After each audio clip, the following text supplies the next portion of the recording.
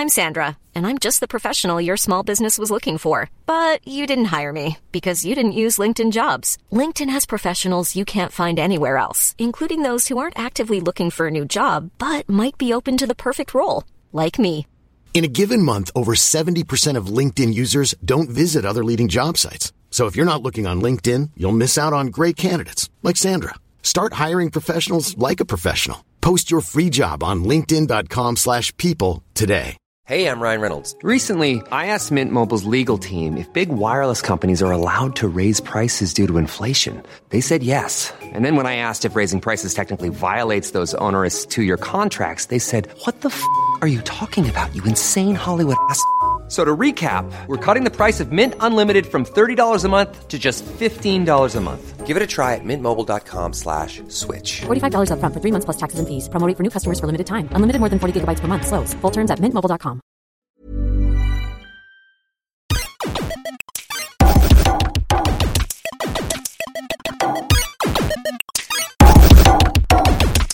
Ja, välkomna till Technicast avsnitt 27.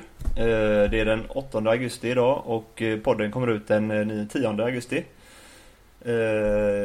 Idag är det jag, Gustav, som är här och Ivan har flytt landet och Niklas är ute och reser. Så jag höll på att bli själv här, men jag fixade en gäst i sista sekund. Välkommen. Jajamän, Retro-Mike är jag mer känd som sen tidigare. Jag har gjort retroinlägg på Teknikhubs hemsida tidigare. Men sen så blev det mycket annat med det vanliga livet, så att ja, den historien. Så jag skriver inte så mycket mer för Teknikhype, men jag gör gästframträdanden, om man nu kan kalla det för det. Som yes. Nu då. Yes. Ja, så det är ju en gammal Teknikhype-skribent, om man säger då, som vi har fått med oss här. Och som ni hörde så var han skrev retrokrönikor innan. Jag var ju bland annat med Gustav och hjälpte honom på Dreamhack-eventet som var i våras. Ja, just det, precis. Bland annat. Hoppa in istället för Ivan, som då också var borta. Ja, men jag är liksom hans backup, så att säga. Han stand in. Ja, det är grymt. Som man sa där, att retroskribent eller retrokröniker skrev han innan, och då kan ni kanske gissa vad vi ska ha för sommartema den här gången. Det blir en retrospelstema. Så vi tänkte sitta här och snacka lite retrospel. Ja, men det tycker jag låter väldigt trevligt. Min expertis. Vad man säger. Precis. Expertis. Precis. Tänkte till att börja med också säga det, att förra gången så blev det ingen Technicast tyvärr, för att alla splittrades åt olika håll, så det gick inte att få ihop det. Men denna gången lyckades vi ta in en reserv, eller vad man ska kalla det, så det gick igång. Jag måste bara höra med det är inte okej. Ursäkta för att jag svor innan, men det är inte okej att jag svär, eller? Nej, jag ska försöka. Det är inte lätt, men jag ska försöka. Ja. Det kan vara barn som lyssnar på det också, faktiskt. Det är inte helt främmande kanske. Har ni några tankar eller kommentarer eller så kan ni lägga dem på YouTube-filmen där. Det finns på youtube.com/teknikhype. Kan jag även gå in via teknikhype.se, tror jag. Det är där vi har koll i alla fall. Ja, dagens tema som sagt retrospel. Du skulle ha varit med på retrospelsmässan också och täcka upp, men det blev inte riktigt så. Av olika anledningar. Men du ångrade dig lite när du såg flödet med bilder komma. Ja, jo, det var lite grejer jag ångrade att jag inte var med och såg. Det var lite större än vi hade väntat mig också. Sen när jag fick se hur populärt det var, hur extremt lång kö det var in dit, liksom att vi hade kunnat få gå före allting då, komma in där och sånt där typ. Det är ju liksom en chans once in a lifetime liksom, så det är jag lite kinkig på att jag inte var med på sen efteråt. Men lätt att vara efterklok. De flesta var nog förvånade över hur stort det var där, för att det blev extrem succé. Ja, så där med retro i Sverige liksom har ju blivit blossat upp lite, tycker jag. Folk börjar liksom känna det, att det vore coolt att ha de här gamla spelen, du vet. Och det här med de här, du vet, vad heter det, indiespel och sånt där, och gå tillbaka till det där med pixelgrafik och sånt där också liksom. Precis. Så att vissa unga kids då som spelar kanske liksom undrar vad det kommer ifrån, lite så här typ då gå tillbaka och kolla liksom lite mera på de här äldre spelen då. Precis. Ingen kan väl gått miste om Minecraft som vi snackar om. Vi snackar om retrospel, eller inte retrospel, indiespel. Förra podden tror jag det var, nummer 25. Där kan ni lyssna. Det blev väldigt mycket Minecraft-snack där. Och där ser man ju ett typiskt exempel på att indieutvecklare gärna tar till sig lite mer bitgrafik, eller vad man ska säga, pixelgrafik. Det är ju billigare att utveckla och ha sin charm, helt klart. Ja, det är lite häftigt faktiskt att det visar ju mycket att det är liksom innehållet i spel som spelar roll, inte liksom grafiken så mycket. Även för de som spelar nu då, som inte har ser något nostalgiskt värde i de här riktiga gamla pixliga spelen då. Ja, precis. Så det är lite intressant liksom att se det, att det är så att det inte handlar om liksom bara Xbox 360 har super duper grafik liksom. Så kommer Nintendo där liksom med sin konsol och de kör inte alls det racet, du vet, men ändå är det typ de som är några av de som det går bäst för typ inom. Ja, just Wii U går det inte så bra för, men gamla... försäljningarna av Wii då menar jag. Jag tänkte det i bakhuvudet där, och Wii U kanske inte var så där än så länge, men nej, men Wii har ju, det var ju de som vann, om man säger, förra kriget med över 100 miljoner konsoler, vilket är fantastiskt mycket. Yes, the console wars. Ja, som säger. För att vara lite extra geeky. Ja. Även Nintendos konsoler och Wii och Wii U har ju bland annat retrospel på som nedladdningsbart material, om man säger. Wii är väldigt mycket utbrett med både Nintendos och Segas och Atari och massa olika konsoler. Wii U har ju bara Super Nintendo och Nintendo än så länge. Ja, det är ju deras egna titlar först och främst de har, men de har Sega också, tror jag, va? Nej, så här, typ... inte på Wii U. På Wii U tar de, men på Wii då. Wii tar de Sega och Atari och så. De har lite så här typ Turbo Graphics och Commodore 64 som är riktigt old school typ också. Jag tror de har Jaguar också, jag är inte 100, men jag har för mig det var något sånt. Ja, lite så här, så det finns lite smått och gott. Det kanske är det också liksom som har blossat upp, för den möjligheten att komma åt de här gamla spelen. Det har ju varit liksom via emulatorer och så förut. Men nu så är det lite mer öppet till en bredare publik liksom genom Wii då, att man kan ladda ner någon virtual konsol så. Precis. Och så de här nya kidsen nu, vi tänker bara det nya Super Mario liksom, vad är det här typ liksom, bara är det här som är originalt av Super Mario liksom, som mina föräldrar typ spelade när de var unga, så här typ coolt, så här typ kolla in det, så menar var det startar någonstans och de spelar då, inser ju fast bra de egentligen är, de här gamla spelen. Förhoppningsvis i alla fall. Ja.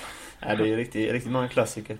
Nej, men det är lättillgängligt och relativt billigt ändå. Vissa kanske tycker att det är snålt av Nintendo att ta betalt för gamla spel, men det är fortfarande lite efterjobb de måste göra för att få över det till emulatorerna och så. Sen så är det ju trots allt, alltså ett NES-spel för 50 kronor är ingenting jämfört med vad du får betala på Tradera eller Captain Krok eller sådana. Nej, precis. Om man ska ha ett originalspel. Alltså det är ändå något speciellt med att ha originalutgåvor av spelen typ, men det är ju mer för oss då som var med på den tiden liksom, den nostalgiska då liksom. Ja, framförallt samlare, men om man bara vill uppleva spelet så funkar det ju gott och väl om man har en Classic Controller till Wii eller Wii U liksom och kan spela. för er som kollar så ser ni vad det är, men för er som lyssnar på podden så lyfter mycket upp Skate or Die, ett gammalt klassiskt skateboardspel. Man kan säga det att jag och Gustav, när vi har ju känt varandra länge då, jag och Gustav har ju varit så här skatare, du vet, och det här var kanske en inspiration till det liksom, och det här var typ ett av de första skatespelen vi spelade tillsammans, Skate or Die för Nintendo 8-bitars, så det var lite coolt att det har jag köpt nytt igen nu då, nu när jag börjat samla igen, och jag tyckte att det var coolt att ha det liksom som ett minne från den tiden. Vissa spel är ju billiga också liksom, medans andra verkligen är svindyra, speciellt för det är box och manual och så. Ja. Men vad var det jag tänkte säga? Skate or Die, det finns väl en Ski or Die också i den serien? Ja, det hade du ju också, minns jag. Tycker man kunde göra olika grenar så här för mig och... Halfpipe och... Ja, det var så att det var pingviner i vägen i mitten så att man skulle akta sig för och sånt där typ. Ja. Och man kasta man snöboll kunde typ... tror man kunde göra också i det. Och jag minns det var man åkte på så nära typ uppblåsbara ringar. Ja, just det. Så man åkte en del för en backe så kunde man typ använda en gaffel och sticka hål på den enes motståndaren så här typ. Så vi satt och spelade mycket. Ja, det är gamla sköningar. Alltså det är nostalgi i högsta grad. Verkligen. Anledningen till att jag nämnde just detta Skate or Die just nu av alla spelen, det är ju det att jag och Gustav är... Ja, det är väl någonting som är kanske mera gemensamt som vi har haft och det var från det till ära här med. Det var från det till ny retro, eller vad man ska säga, PlayStation 1's Tony Hawk demot som kom sen också, som vi spelade sönder totalt. Nu börjar vi gå lite utanför retro här, men alltså det, ja, precis. Nej, PlayStation 1 något som verkligen blossade upp för oss, det var ju där Street Skater till PlayStation 1. Fantastisk musik framförallt. Ja, musiken det var awesome än idag. Jag har fortfarande soundtrack till min MP3-spelare då och då. Ja, det ska sägas också att retrospel är ju inte bara det visuella. Alltså ljud är ju viktigt i dagens spel också, men det är mer effekter. Spelmusiken lyfts inte fram lika mycket idag som det gjorde förr i tiden, för att förr i tiden fanns ju inte så mycket effekter i ljudet, utan det var ju mest musiken i spelet som var det viktiga. Så det var ju, det tycker jag idag i alla fall är ungefär lika stort som själva spelet i sig, musiken i spelet. Ja, så det är ju inte alls samma sätt. Mycket av det här med retro just Nintendo 8-bitars som är så ikoniskt för det är det här chip-ljudet, det här 8-bitars musiken till spelen. Som verkligen är så retro, vet man, stoppa in kassetten i konsolen, sätter igång och hör det här 8-bitars ljudet. För mig är det nostalgi, nostalgic overload. Kan man väl säga liksom, det är typ en av de, om jag ska vara ärlig, bättre delarna av de här gamla spelen. Ja, verkligen. Speciellt Mega Man-serien som du älskar frenetiskt mycket. Ja, jo, det kan man ju säga. Jag är inte så jätteförtjust i själva, alltså det är underhållande så, men musiken är, den har jag svårt att släppa däremot. Jag har lite goodies liggande så här vid sidan om, så här typ som ni som lyssnar på podcasten då bara hör, så ser ju inte detta då, men får just förklara lite. Ja, precis. Mickes favoriter. Det här är mitt absoluta favorit Nintendo-spel då. Mega Man 3. Mega Man 3, ja, detta är amerikanska utgåvan, men det är så svindyrt att köpa dem europeiska, så man får köpa det man får tag i liksom. Så crazy är inte att jag vill liksom ge typ 1000 spänn för för ett spel. Men ja, i alla fall, detta var liksom awesome, det är shit. Back in the day så att säga då, och Gustav hade det. Och jag var hemma hos honom mycket då och såg när han satt och spelade detta, och jag var helt såld på det här liksom då. Så jag menar det... Ja, om du är ett fan av Mega Man-serien idag, om du är ett fan av Mega Man-serien idag, så är det här ett av de spel som startar allt. Detta och Mega Man 2. Jag är inte 100 nu, men jag tror att Mega Man har släppt Mega Man 1, 2, 3, 4 på Virtual Console till Wii U. Efter att de lanserade att Mega Man skulle vara med i Super Smash. 5:an kom med också. Ja, 5:an också. 1-5 finns på Wii U för 50 kronor styck, tror jag det är. Detta lanserade de efter att de lanserade Mega Man i Super Smash, tror jag det var. För att hylla lite Mega Man där, tror jag det var. Ja. Nej, vad heter det? Anledningen till att Mega Man 6 inte kom till Virtual Console, det hade ju verkligen varit en bra idé att göra, i och med att det aldrig kom till Europa. Det släpptes ju bara i Japan och USA när det kom från början då. Ja. Så det hade ju verkligen varit en bra selling point. Ja. Och sälja liksom till i Europa nu då, att de äntligen skulle få tag i det, men den här gången så gick vi miste om det också. Så vi att man köper det. En anledning till det kan vara gjort. En anledning kan ju vara att jag tror att de emulerar den europeiska versionen av spelet på Virtual Console, vilket gör att Mega Man 6 inte fanns med då. När går det det borde ju det är ju Mega Man 7. Ja, det gick loss som fan här nu. Mega Man 7 då var ju till Super Nintendo, vilket är dessutom det är en note där liksom, om man ska köpa det på Tradera nu så får man ju punga ut ganska mycket pengar för det, kan jag ju säga. Mega Man 7? Ja, just Mega Man 7. Jag vet inte varför. De här 1-6 är inte så himla dyra, även om de är ganska dyra för ett så gammalt spel. Ligger runt 400-500 eller någonting, eller hur? Ja, ungefär. Så mellan 300 och 500 kanske. Ja. Bara kassetten då. Men om du ska köpa Mega Man 7, så köper det komplett för att ge typ 2000 spänn. Jag skojar inte. Ja. Och ska du köpa Mega Man 7 bara kassetten så ja, det är också upp över 1000-lappen. Det är sjuka summor. Ja. Men då är det nog det att för jag vet, det är väldigt många som klagar i Virtual Console just att de släpper 50 Hz-versionen på spelen. Och det är ju den europeiska. I USA hade de ju 60 Hz och Japan tror de hade 60 Hz också. Det måste ju vara på att de moderna kidsen nu då är vana vid samlingar av spelen och emulatorer som spelar upp den 60 Hz-versionen då som var från USA. Så de egentligen spelar de riktiga europeiska utgåvorna. Vi som var med på den tiden och spelade spelen som de var känner ju min nostalgi att spela spelen som de var när de kom. Det som är lite slöare då.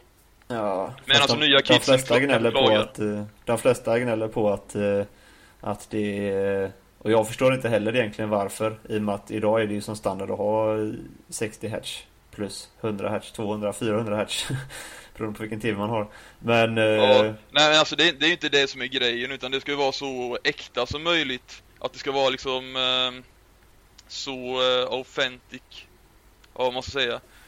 Att jag menar anledningen till att jag köper de här gamla spelen liksom istället för att ladda ner på Virtual Console eller liknande är för att jag vill ha det så äkta som möjligt, att det ska vara så mycket som möjligt som det var när jag var liten då, för att få kanske en nostalgikick av det liksom. Ja, det är liksom att det är roligt att ha det så då. Så jag menar, jag hade inte velat ha, då hade jag ju köpt ett amerikanskt Nintendo ifall jag hade velat ha 60 Hz. Jag tycker jag menar det är liksom, ja, det är väl smaksak, men jag tycker personligen att det är bättre att ha original, så mycket original som möjligt. Ja, jag tror att att det är 50 Hz över hela världen alltså. Så jag tror att amerikanerna också har 50 Hz, vilket kan kännas lite tråkigt för dem då, om man ska tänka tillbaka så har det nostalgi, för då är ju 60 Hz som deras minnen om man säger. Men jag vet inte, det var min tanke till varför inte Mega Man 6 kom till Virtual Console, för att de släpper de europeiska versionerna. Ja, jo. Ja, jag är med på din tanke där. Ja. Nej, det spelet kommer man aldrig kunna spela annat än eller jo, det kan man visst spela 60 Hz. För ja, jag är ju lite illegal av mig. Jag har moddat mitt Nintendo 8-bitas då, så jag kan spela amerikanska spel på den. Så om ja, jo. Offentligt detta, vet du. Man ska inte gå ut med sådana. Alltså det är inte som att köpa en piratkopiera. Jag har tagit ett Nintendo jag har betalat för och ändrat om det. Så det är my property, så att säga. Det är nog till och med preskriberat nu, för det här laget är ju trots allt 20-25 år sedan de släpptes. Men ja, det är inte som att chippa ett PlayStation 3 och ladda ner spel från Pirate Bay direkt. Nej, det är det ju inte. Jag har ju de riktiga grejerna. Det är bara att jag ska kunna spela amerikanska spel på den nya konsolen. Det roliga med det är ju så att Mega Man 6, som egentligen bara släpptes i USA till de amerikanska konsolerna, spelas ju då i 50 Hz på en europeisk konsol som är moddad. Så det är ganska coolt att spela Mega Man 6 i European style, så att säga. På är det konsolen som sätter begränsningarna då, eller? Ja, alltså det är ju alltså det är ju konsolen som skickar ut signalerna i 50 Hz. Ja, jag vet att när Nintendo 8-bitars kom till Europa, antar jag väl att de gjorde den slöare för att den skulle passa 50 Hz TV-apparat som vi hade, majoriteten av folket tydligen hade då 50 Hz TV-apparater. Medan i USA hade de redan 60 Hz, så att för att det inte skulle liksom för att det skulle funka då, vara kompatibelt med i Europa då. Ja, frågan är då hur det blir om man sätter in ett europeiskt spel i en chippad amerikansk NES-konsol. Fall de blir 60 Hz då. Det lär det bli. Det lär ju vara the other way around också, så att säga. Ja. Expressions. Expressions. Yes. Nej. Ja. Jag är ju lite inne på Nintendo 8-bitar så här. Så. Nintendo, vi kan ju säga det för dem som Micke har inte lyssnat jättemycket på detta, men vi kan ju säga det nu att vi kan gotta in oss i Nintendo nu när inte Ivan och Niklas är här. Alltså de är mera Xbox och PlayStation fanboys. PlayStation och PC. Och PC, oj. Det är jag som är den lilla... De är farliga, de huliganerna. Det är jag som är den lilla Nintendo-pärlan i det här gänget. Och sen, lilla Nintendo-pärlan. Louis sida då såklart, men de brukar inte vara med på podden. Ja, Nintendo är ju, alltså de är inte tillräckligt retro nog för att kunna uppskatta gammal hedlig Nintendo. Men, ska vi snacka lite minnen här om Nintendo. Vad var det första Nintendo-spelet du spelade, Gustav? Ja du, jag vet inte exakt det första. Jag vet inte det första, men jag vet bland de första. Alltså det är ju standard Ice Climbers, Super Mario Bros. De är ju svåra att komma undan, för att de fick man ju typ med. Precis. Micke visar upp Ice Climbers här nu. Ice Climbers fick man väl med i oftast i alla fall i NES-förpackningen. Och Super Mario Bros fick man med det, eller fick man köpa det vid sidan av? Ja, det följde ju med. Det var ju vissa pack som släpptes, du vet, när Nintendo 8-bitars kom. Och ja. Ett av dem som följde med var ju Ice Climber. Ett av dem var Mario Bros. Och de som valde packet Mario Bros gjorde ju den bättre dealen, så att säga, tycker ju jag. Ice Climber var typ det där spelet som alla hade när man var liten. Och man bara, nej, inte det spelet som alla har inte något annat, så här, typ, det är ganska tråkigt. En annan tid jag köpte det nu billigt var ju för att det liksom har ett nostalgiskt värde just på grund av det. Ja. Nej, men det är ju det då. Jag tyckte det var ganska roligt. Det är ju Ice Climbers, Super Mario Bros naturligtvis. Sen är det lite andra spel som man fick köpa till, eller man ska säga. Ja, så det var väl något pack. Oj, ursäkta. Kontra vet jag att körde jag en del. Gjorde du det? Ja, men du menar för Europa hette det liksom Probotector istället? Ja, Probotector kontra, jag vet inte fasen. Man gick 2 gubbar och sköt... Nej, men det är kontra. Var det robotar eller var det människor som gick runt och sköt? Jag vet inte riktigt. För det är antagligen en importerad version. Jag misstänkte att det var en importerad version i slutet på 80-talet. Ja, alltså jag vet inte. Ja, precis. Jag vet inte, alltså det är lite konstigt det där. Att de bytte de här soldaterna då till robotar i när Tyskar. Ja, jo, jag kan tänka mig att det är någon sån här grej ni har mellan varandra när ni gör den vanliga podcasten. Nej, jag menar med att tyskar har en tendens att censurera spel. Det var väl det att... Ja. Så ursäkta mig att jag stör din sågning av de tyska censursystemet här, men jag har hört om detta också. Men innan vi kommer för off-topic här, vad heter det? Du spelade aldrig någon konsol innan du spelade Nintendo 8-bit? Det var liksom din första konsol? Nej, vi hade Commodore 64. Ja, det minns jag också. Min morbror hade det. Kom över med det ibland, så det var det första jag såg. Och på den tiden var det inte grafiker så. Det var ju bara som häftigt att man kunde styra det som hände på skärmen. Man satt ju där typ med min bror då med halvöppen mun och kollade på skärmen och såg detta då och tyckte att det var riktigt häftigt. Ja. Att man kunde liksom göra det. Sen när Nintendo 8-bitars kom, du vet, alltså, det var som att hjärnan exploderade på insidan av skallen, du vet. Man såg det och man var liten, du vet, innan man hade fått ett 8-bitars. På A6 här då i Jönköping som jag är ifrån, A6 Center, så fanns det, jag för mig då, antingen så hette det B&V eller någonting. Där hade de ett stort ställe där de hade Super Nintendo-monter, ja, på den tiden var det bara Nintendo-monter. Nintendo-monter, så var det typ någon så här gammal Sega och så vidare då man kunde stå i och spela. Så var det typ alltid sådana som stod där och så kunde man stå i kö och få prova och spela då. Och man stod där, du vet, medan föräldrarna handlade, stod man där i evigheter, du vet, vid sidan om och kollade på när andra spelare, du vet, och var helt så här blown away av att se de här spelen då man bara sett Commodore 64 innan. Och alltså jag kan säga det att det var många gånger, många gråa år vi gav våra föräldrar för att kunna få ett 8-bitars, kan jag säga, när vi var små.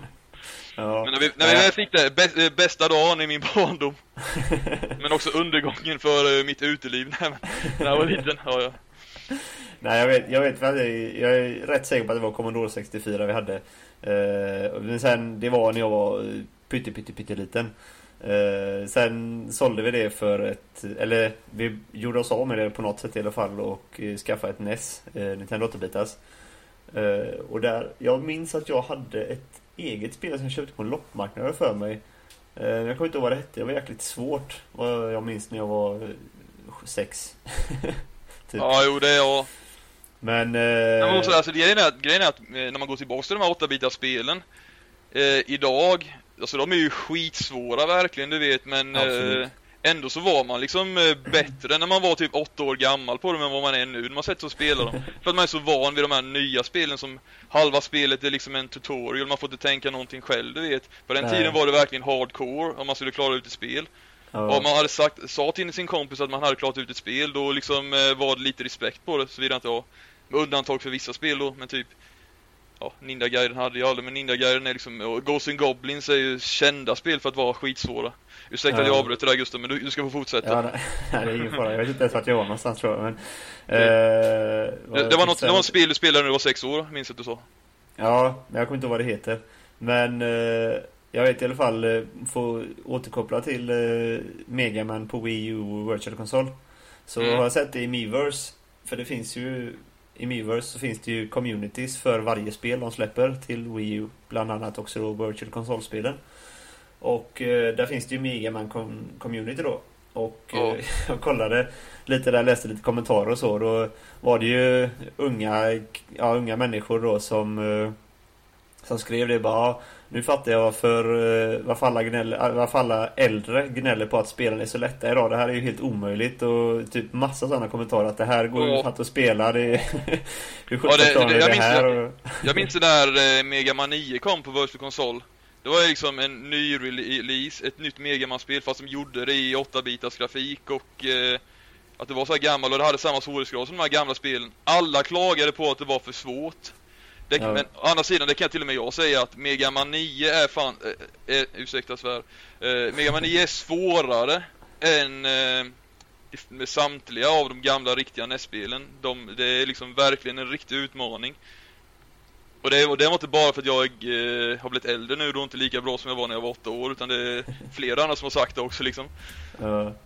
Nu ser jag i chatten här, Dennis skriver i chatten att hans första spel var Super Smash TV till SNES och jag kommer ihåg när du laddade ner det till Xbox 360 när det kom. Vi satt och spelade och bara fulade oss. Sen skulle vi kolla hur många det var. Det var typ nyligen släppt. Skulle vi kolla hur många andra var som var online, för man kunde spela så här typ online battle med varandra. Och det var inte en enda som var tillgänglig, inte en enda som hade skapat något game så här typ. Det var bara typ du och jag som spelade det spelet. Och det bara fan, vad har jag köpt egentligen? Typ, det kanske var coolt. Det var ju jävligt rått. Som Dennis kanske tycker, det kanske var coolt liksom när det kom till Super Nintendo back in the day, men för de som inte vet vad Super Smash TV är, det är ju, jag vet inte hur jäkla stort det var. Det var ett ganska rått spel alltså för att vara till Super Nintendo. Man gick omkring i rum. Detta finns till Xbox Live Arcade. Det var fanns i alla fall för flera år sedan. Men det var skvätteblod och flög upp ögon och hjärna och grejer upp i luften och grejer som man såg liksom. Och man gick omkring, jag vet inte om man sköt eller vad man gjorde. Men det var lite... man gick runt, det var som ett så kallat, jag vet inte, shoot 'em up eller bullet hell-spel typ, men du gick runt liksom på olika maps då det kom in horder av fiender, du vet, som du var in från alla håll. Skulle skjuta ihjäl så snabbt gick då. Man kan jämföra det med för de som sitter och spelar på deras Android eller iOS-enheter. Det finns ett spel som heter Gunbros, tror jag. Där är det 2 stycken som man går omkring. Då har man on-screen joysticks då, där man går med vänsterspaken åt olika håll och sen så skjuter man åt olika håll med högerspaken. Så drar man höger så skjuter man åt höger och sådär. Ungefär så funkar det spelet också. Man gick med ena joysticken eller styrkorset och sköt med andra då. Så sköt man åt de hållen man tryckte åt. Så var det olika rum och hela grejen var en tv-show typ. Kan man säga. Man skulle få så mycket poäng som möjligt och skjuta så mycket som möjligt för att bygga upp liksom och göra en så bra show som möjligt. Typ. Så som jag minns det. Okej, jag har inte spelat det spelet så det ringer inga klockor för mig, men du kan ju rekommendera, ja då, det har du redan gjort nu, rekommendera till Dennis. Han gillar det. Rekommenderat för Dennis, det var han som sa att det var hans första spel. Nej, inte Smash TV utan det här nya till Android som du sa. Jaha, Gunbros, jag vet inte hur bra det är, men jag menar mer att det går att jämföra de spelen lite för att det är ungefär samma typ. Man ser uppifrån när man skjuter och går typ, i princip. Ja. Yes. Jag tänkte, jag har ju börjat samla spel och sånt nu igen så här, typ, så jag har ju kommit förbi lite communities och sånt där och följt lite YouTube-kanaler, lite som det finns en kanal som heter Game Chasers, det finns en kanal som heter Happy Console Gamer, Angry Video Game Nerd och sånt där, som också verkligen blossat upp intresset för retrospel med, speciellt Angry Video Game Nerd. Och det är ju sådana där kanaler som jag har följt mycket och som också har lyft mitt intresse igen då med på senare år och fått mig att samla de här klassikerna igen då. Snackar de bara retro på alla de kanalerna eller är det allt möjligt? Det är väldigt mycket retro. Angry Video Game Nerd är ju sån här komiker typ, mer att han spyr och skiter på spelen så i slutet och han skriker och han blir arg när han spelar spelen och så här, men han är också väldigt smart. Han har väldigt mycket triava liksom trivia när han pratar om spel liksom, han är väldigt smart och det är väldigt underhållande att se honom, så det rekommenderar jag. Lite som Sverker plus fast grovare då. Precis, Game Chasers åker ju runt i först och främst då Texas och kollar massa retrospelbutik och sådär typ, och gör så här game finds, game chasing som de kallar det för. Och ibland så hittar de riktiga sådana här gems då, att de köper spel som är god för skitmycket på eBay, kan de få tag i för väldigt billiga pengar då, och så lägger de upp det där. Det är som där Thrill of the Hunt då, där de går runt så. Medan Happy Console Gamer är ju mer så här typ passionerad och berättar om gamla minnen om spel så här typ, och rekommenderar spel och sånt där. Det finns flera så här typ Heavy Metal Jesus och så här typ på YouTube, och så YouTube är ju fylld av sånt. PewDiePie har väl också liksom spelat lite gamla spel också. Han är typ nummer 1, dessutom svensk då, nummer 1 på YouTube nu snart. Men när det kommer till så här typ, då har jag lärt mig mycket om då spel som är värda mycket pengar.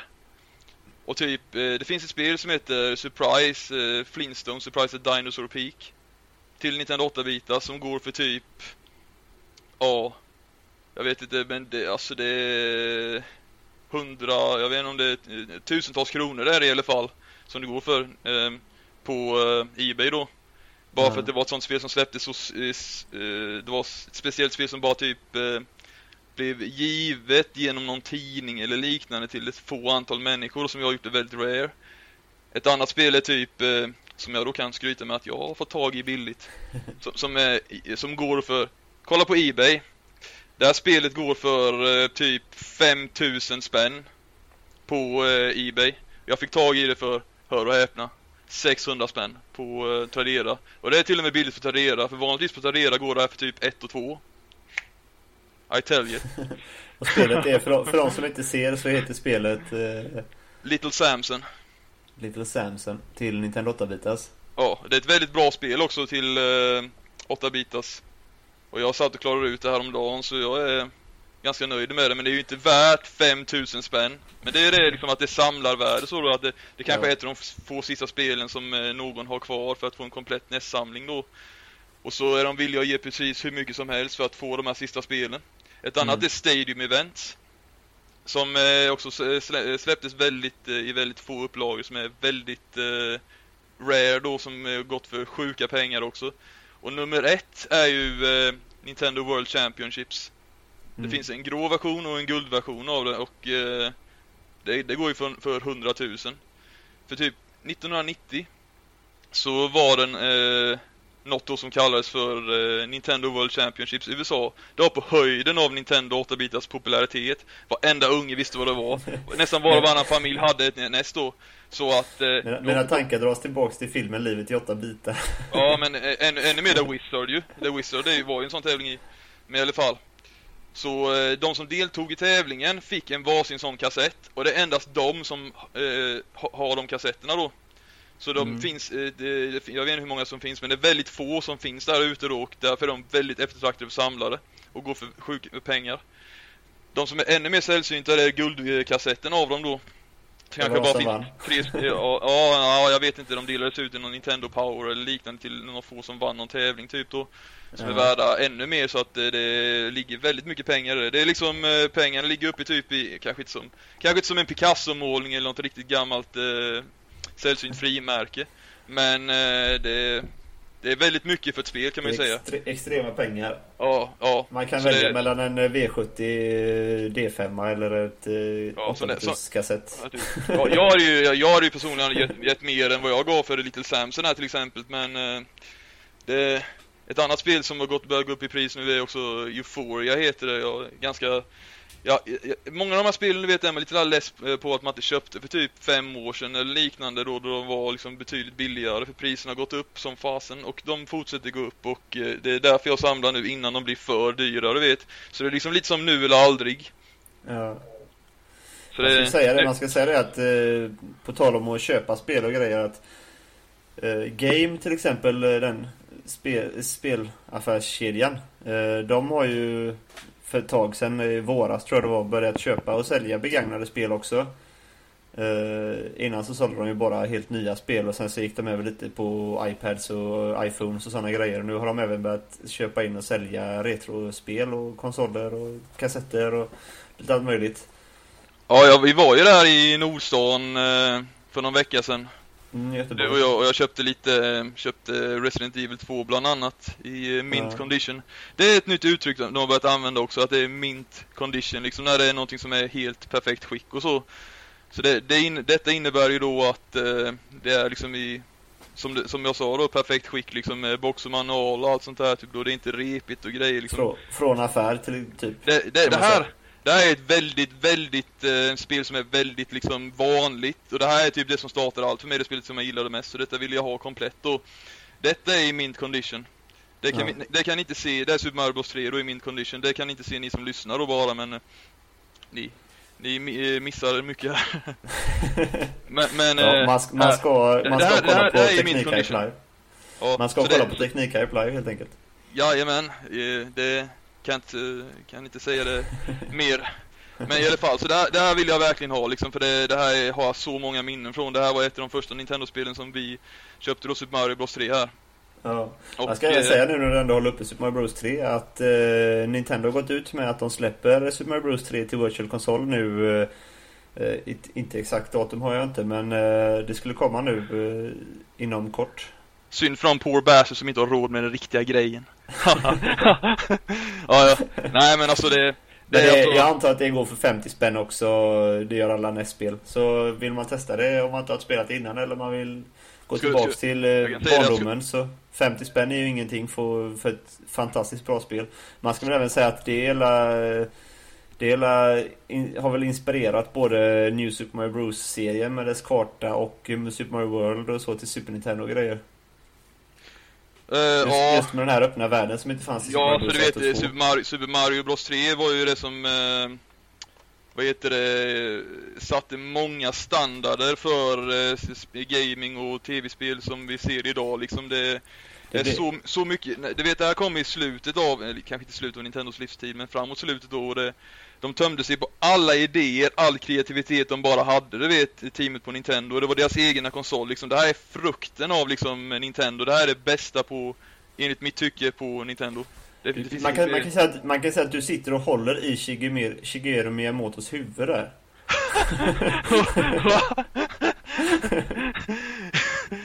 Ja, precis. Det är hela hans idé med han och hans produktionsteams huvud.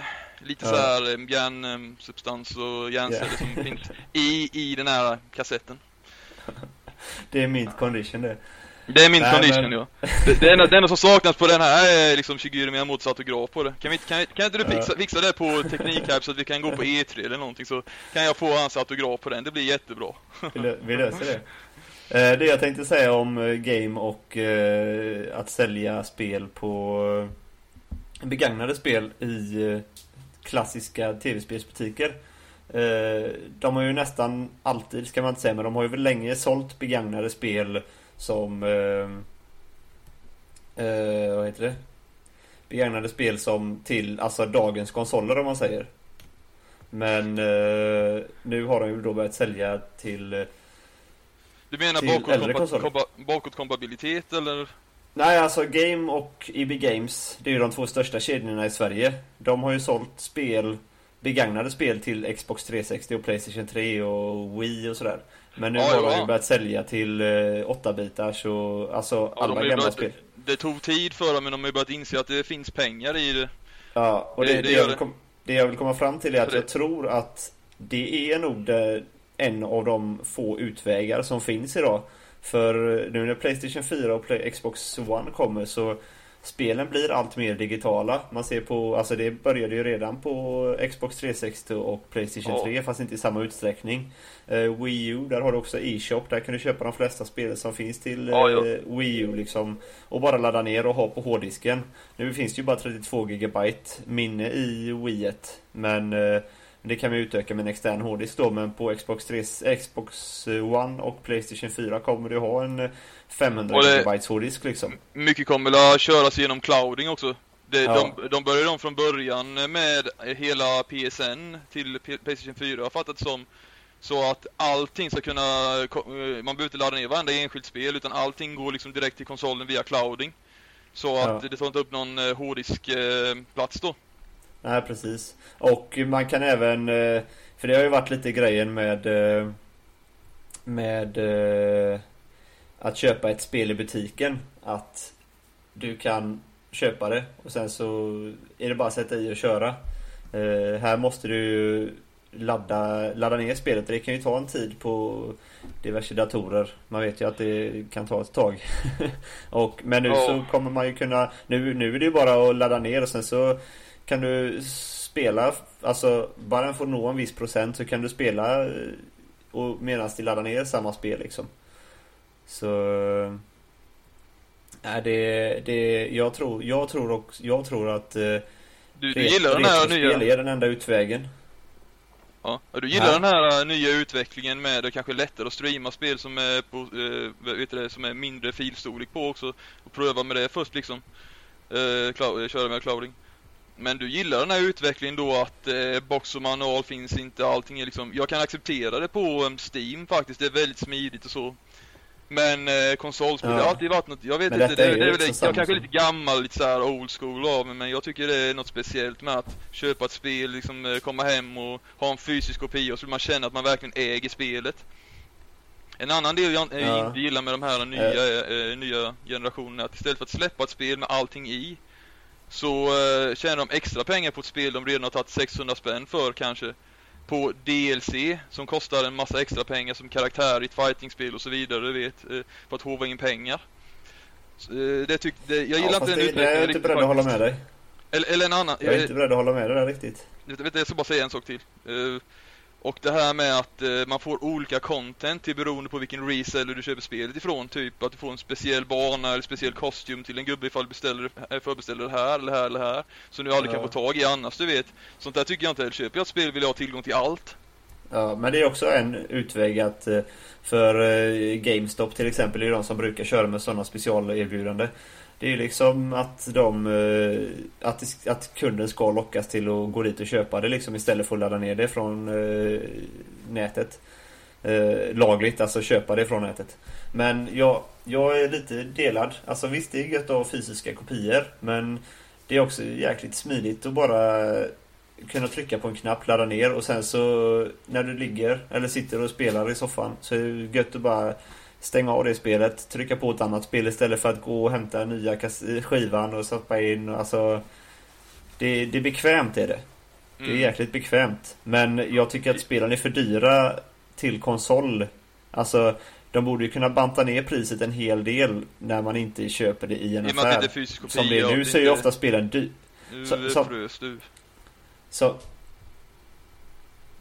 Som det är nu så är ofta spelen dyrare på de här olika tjänsterna än vad de är att köpa i butik. Vilket är lite konstigt. Nu missade jag lite där vad du sa om att du frös till där lite, men... Ja, det kommer nog i podden. Men Jag vet, jag är tvådelad. Jag förstår de som vill ha det fysiska, men jag kan tycka att det är jäkligt bekvämt att ha det på konsolen installerat liksom.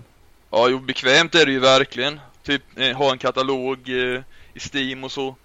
Jag vet inte och sen för mig som har barn också, så slipper man riskera att skivan går sönder och sådana grejer också. Det är också en grej som är jäkligt skön liksom. Ja, jo, det är sant. Det är ju gött att det finns alternativ. Jag tycker ändå att, eller i alla fall åtminstone när det kommer ett nytt spel, att det kommer en limited edition-utgåva så man kan få en fysisk kopia om man vill ha det.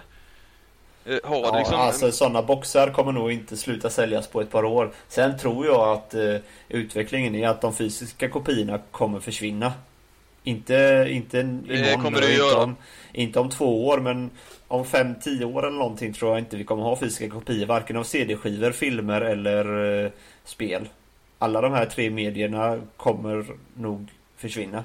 Och det är ju, tycker jag, är jäkligt bra. Dels för miljön och sen eller framförallt för miljön. Det är ju väldigt mycket frakter och tillverkning av plast och alltså det är väldigt mycket som inte kommer belasta miljön på samma sätt. Sen är ju servrar och sånt sliter ju också på miljön med el och sådana grejer, men jag tror inte det sliter lika mycket som det gör med frakt och tillverkning av fodral och skivor fram och tillbaks.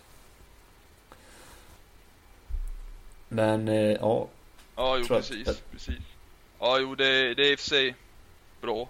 Men då kanske de säljs i mindre eller tillverkas i mindre upplagor ifall det är färre och färre liksom som köper fysiska utgåvor av spelen då, liksom, så det blir ju lite av en win-win situation liksom.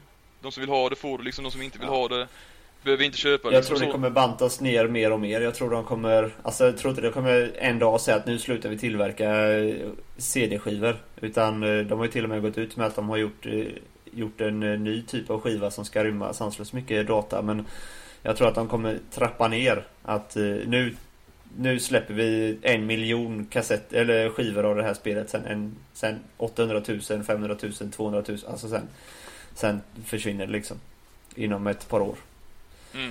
Alltså det är också liksom, det är inte, de behöver liksom trycka en massa upplagor av ett spel och sen så blir det liksom det att det säljer inte så bra så att det blir massa kopior som de inte får sålda, som har kostat företaget miljoner liksom att tillverka. Är det liksom bara att ladda ner spelen, du vet, så behöver de inte riskera det, de som skapar spelen då också. Nej. Det är ju också en bra grej i och för sig. Ja, nej, jag tror att framtiden blir sån. Ja. Allt kommer ju finnas på hårddisk liksom, eller allt kommer ligga på ens konto någonstans. Yes. Ja. Jag har lite andra anekdoter här. Kan ta någon kort grej för nu börjar tiden rinna iväg. Okej. Ja, jag tar det här snabbt då. Det här är lite nyare än Super Nintendo. För när jag var till sådär 12 så svek jag ju Nintendo och köpte PlayStation istället. För att det var massa titlar till PlayStation istället som jag gillade. Men däremot hade Gustav ett Nintendo 64. Och jag glömmer aldrig det liksom när man... Jag har inte svikit Nintendo än, kan jag säga. Nej, jag vet. Du är en riktig liksom, supporter där av Nintendo. Ja. Men i alla fall, jag köpte ett Wii sen och sen köpte jag ett Wii U nu då. Men jag menar, när jag satt och spelade detta spelet. Zelda och Ocarina of Time. I mitt tycke, jag vet inte, jag kommer att få många haters här nu med att jag säger detta, men i mitt tycke tycker jag att PlayStation är mycket bättre än, och de många fler titlar och många fler bra spel än Nintendo 64. Men spel som Ocarina of Time, Zelda Ocarina of Time, Super Mario 64 och The Holy Grail Mario Kart var liksom 64. De var värda att köpa ett Nintendo 64 för. Ja, men det är ju exakt det Nintendo kör på. Deras egna första det är ju så, det är det de vinner på liksom. Det är det, alltså folk köper en konsol för ett Zelda-spel. Ingen köper en konsol, ingen köper, men det är inte lika många som köper en konsol eller ett PlayStation för ett spel till PlayStation som det är att folk köper ett Nintendo för Zelda. Sen är ju för sig PlayStation dyrare än Nintendo oftast generellt. Det är lite synd där när 64 kom. För anledningen till att många gick över till Sony och deras skivor istället, det finns ju massa grejer då att jag hinner inte gå över det typ, men Sony höll på att gå ihop med Nintendo och Nintendo svek dem och bla bla bla då, så att Nintendo fortsatte med kassetter. Men på en Nintendo 64-kassett så fick du bara plats 64 megabyte, har jag för mig, max. Medan på en CD-skiva fick det plats 700 megabyte. Ja. Så att många utvecklare gick över till Sony och deras nya konsol istället. Så där förlorade Nintendo väldigt många tredjeparts tillverkare av spel på så sätt. För att de liksom skulle trilskas med att ta kassetterna då. Så därför så är det mycket deras egna spel som är bra. Och det var också det som var skälet till att jag gick över till PlayStation då på den tiden. Vilket var synd. Annars hade Nintendo varit fortfarande gigant på marknaden och dominerat. De har ju dominerat förra konsolgenerationen också liksom, men inte på samma sätt som de har inte samma selling point som de andra. De är mer kreativa, nyskapande och så liksom, och billiga också. Ja, billiga också. De satsar mer på spelupplevelser, billigare hårdvara. Det finns fler som kan köpa konsolen liksom, den är mera prisvärd och så sätt då, medans vad ska man säga, ja, det kanske är lite dumt att säga, men typ att Wii är liksom som en besök på McDonalds, medans PlayStation 3 och Xbox 360 är som ett besök på en finare restaurang. nej, men Nintendo är alla ära. Jag är Nintendo fanboy i grunden liksom, och Nintendo, jag har alltid stått min nära i hjärtat. Ja, nej, de har sina stora de har sina stora märken, eller sina stora karaktärer. Sen tredjeparts är ju ingenting man ska... Alltså det var ju det. De förlorade Final Fantasy-serien, de förlorade Mega Man-serien. Ingenting man ska höra för. Metal Gear-serien förlorade de. Listan kan göras ganska lång liksom, som är så väldigt synd. Jag hade ju lätt köpt Nintendo om de hade liksom... haft de här tredjepartstillverkarna fortfarande liksom då. Det är lite fel att säga att de förlorade Mega Man, för det fanns typ Mega Man 64 och sånt där också liksom. Men alltså överlag de bättre spelen kom ju liksom till PlayStation där. X-serien. Ska jag säga, skriver Niklas i chatten här att Zelda Link to the Past är lätt det bästa Zelda-spelet. Det håller jag med om. Och han köpte en old schooler. Han köpte ett GameCube bara för Zelda. Och jag vågar väl nästan säga att han köpte ett Wii U bara för Zelda också. Ja. Och tydligen sitter han inte i en bil och kör omkring. Han lyssnar på oss. Ja, jag kan säga att jag... Okej. Vad heter det? Anledningen till att jag köpte ett Wii U, ett stort skäl till det är ju det nya Zelda som förmodligen kommer sen. Ja, det kommer väl 2014-2015 någon gång, tror jag. Ja, så jag har inte rört mitt Wii U särskilt mycket nu än så länge. Du vet, jag köpte Resident Evil... vad heter det? Revelations, ja. Jag ska spela det. Jag ska komma kring och spela det sen. Men det är typ det enda jag har känt som har varit bra till Wii U än så länge liksom. Men sen så det har ju inte kommit. De flesta visades ju på E3 och det enda Zelda vi fick där var väl det här Zelda Ocarina. Ja, just det, Pikmin 3. Ja, det var jag var positivt överraskad över faktiskt. Men det är en annan historia. Min kompis sa det så att jag har spelat en del hos honom då, co-op med varandra. Ja. Men det kommer nu under hösten, kommer det massa spel. Jag har snackat med våran kontakt på Nintendo också om att vi vill ha in många Nintendo-spel nu som kommer under hösten. Super Mario 3D World och Zelda Wind Waker HD-remaken och Sonic Lost Worlds. Ja, massa. Men på tal om Link to the Past, Link to the Past 2 kommer ju nu till 3DS också. Ja, A Link Between Worlds eller vad det heter. Det vill vi, det har också sagt att vi vill testa, så vi får la se. Det är jag har faktiskt 3DS, även om jag tyvärr inte har rört det så mycket liksom. Men jag har varit lite mer PC nu på sistone. Men varit lite mer lite spel skulle jag säga. Lite mer frånvarande spel överhuvudtaget, men det är så det är med livet, du vet, man kan inte spela som man gjorde när man gick i skolan när man var typ 15 liksom, så är det ju bara man har ett liv och jobb och sånt där liksom nu, men det är som det är. Ja. Nej, men om vi skulle sätta punkt där mitt i Next-gen-snacket. Ja, jag funderar på om det fortfarande finns någonting gammaldags att snacka om, typ våra gamla vän Andersson och hans Ultimate Man Cave. Jag hade ju inte så mycket, det måste jag bara ta upp. Jag hade inte så mycket Nintendo-spel och sånt själv liksom, men När jag började umgås med honom när jag var sådär typ 10 år gammal. En gemensam vän som vi har, ja. För. Andersson, han är en god snubbe.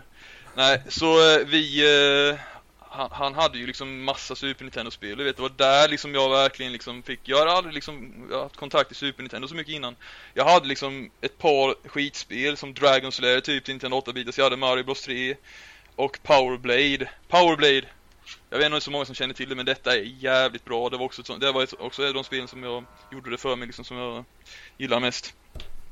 Men vad heter det, när vi kom till honom då, han hade Six of Mana, han hade Zelda Link to the Past, han hade Super Metroid, han hade Donkey Kong Country 2, han hade liksom allt, den killen, han hade Super Pro Protector.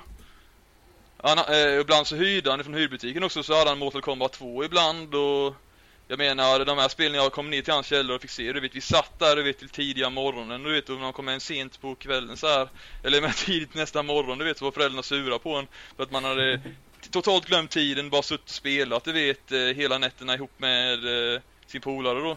Ja. Den Mystical Anderson. Men, det var inte bara under tidigt, eller mitten av 90-talet man gjorde det, utan det har blivit några kvällar efter det också. Ja, jajamän. Som för många andra.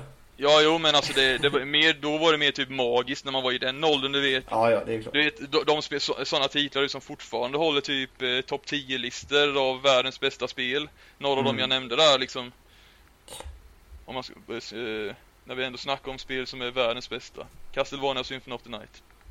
Castlevania har jag inte snackat om heller, de gamla. Nej, men nu ja, det kan vi, det är ett helt annat. Det är ett helt annat avsnitt. Säg dina tre bästa retrospel, så säger jag mina 3 bästa retrospel, så lägger vi på. Okej, ja, det är faktiskt ganska svårt faktiskt, men nummer 1 Super Nintendo snackar vi nu då, inte PlayStation, så i alla fall så blir det alldeles svårt. Men nummer 1 då, det måste vara Super Mario Bros 3, för det kanske inte är bättre än Super Metroid, men det har ett sånt nostalgiskt värde för mig. Nummer 2, Super Metroid.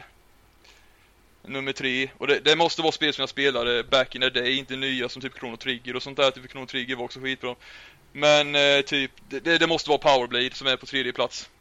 Det är awesome musik, riktigt bra alltså, det är... Ingen Megaman alltså? Megaman spelade jag aldrig så mycket back in the day, faktiskt jag såg Megaman 3 och så liksom då, jag såg det när du spelade, så det var först typ lite efter så här, jag tänker lite mer nostalgiskt här då, men annars så är ju klart Megaman 3 på topp 5-listan. Ja. Självklart. Ska vi se mina. Let it rip. Jag är inte riktigt lika retro-fanatiker som du, men jag tar med PlayStation 1 och Nintendo 64 också, för de var trots allt med på retrospelsmässan. Då får det vara. Det säger jag bästa. Ja, det är nog Ocarina of Time. För det är jäkligt bra. Jag fick dock komma med en guide, så jag fick låna av en kompis för att klara ut det, men det är bra. Ja, jo, jag kommer ihåg det. Håkans utskrivna guide som... Nummer 2 är nog ett spel som har...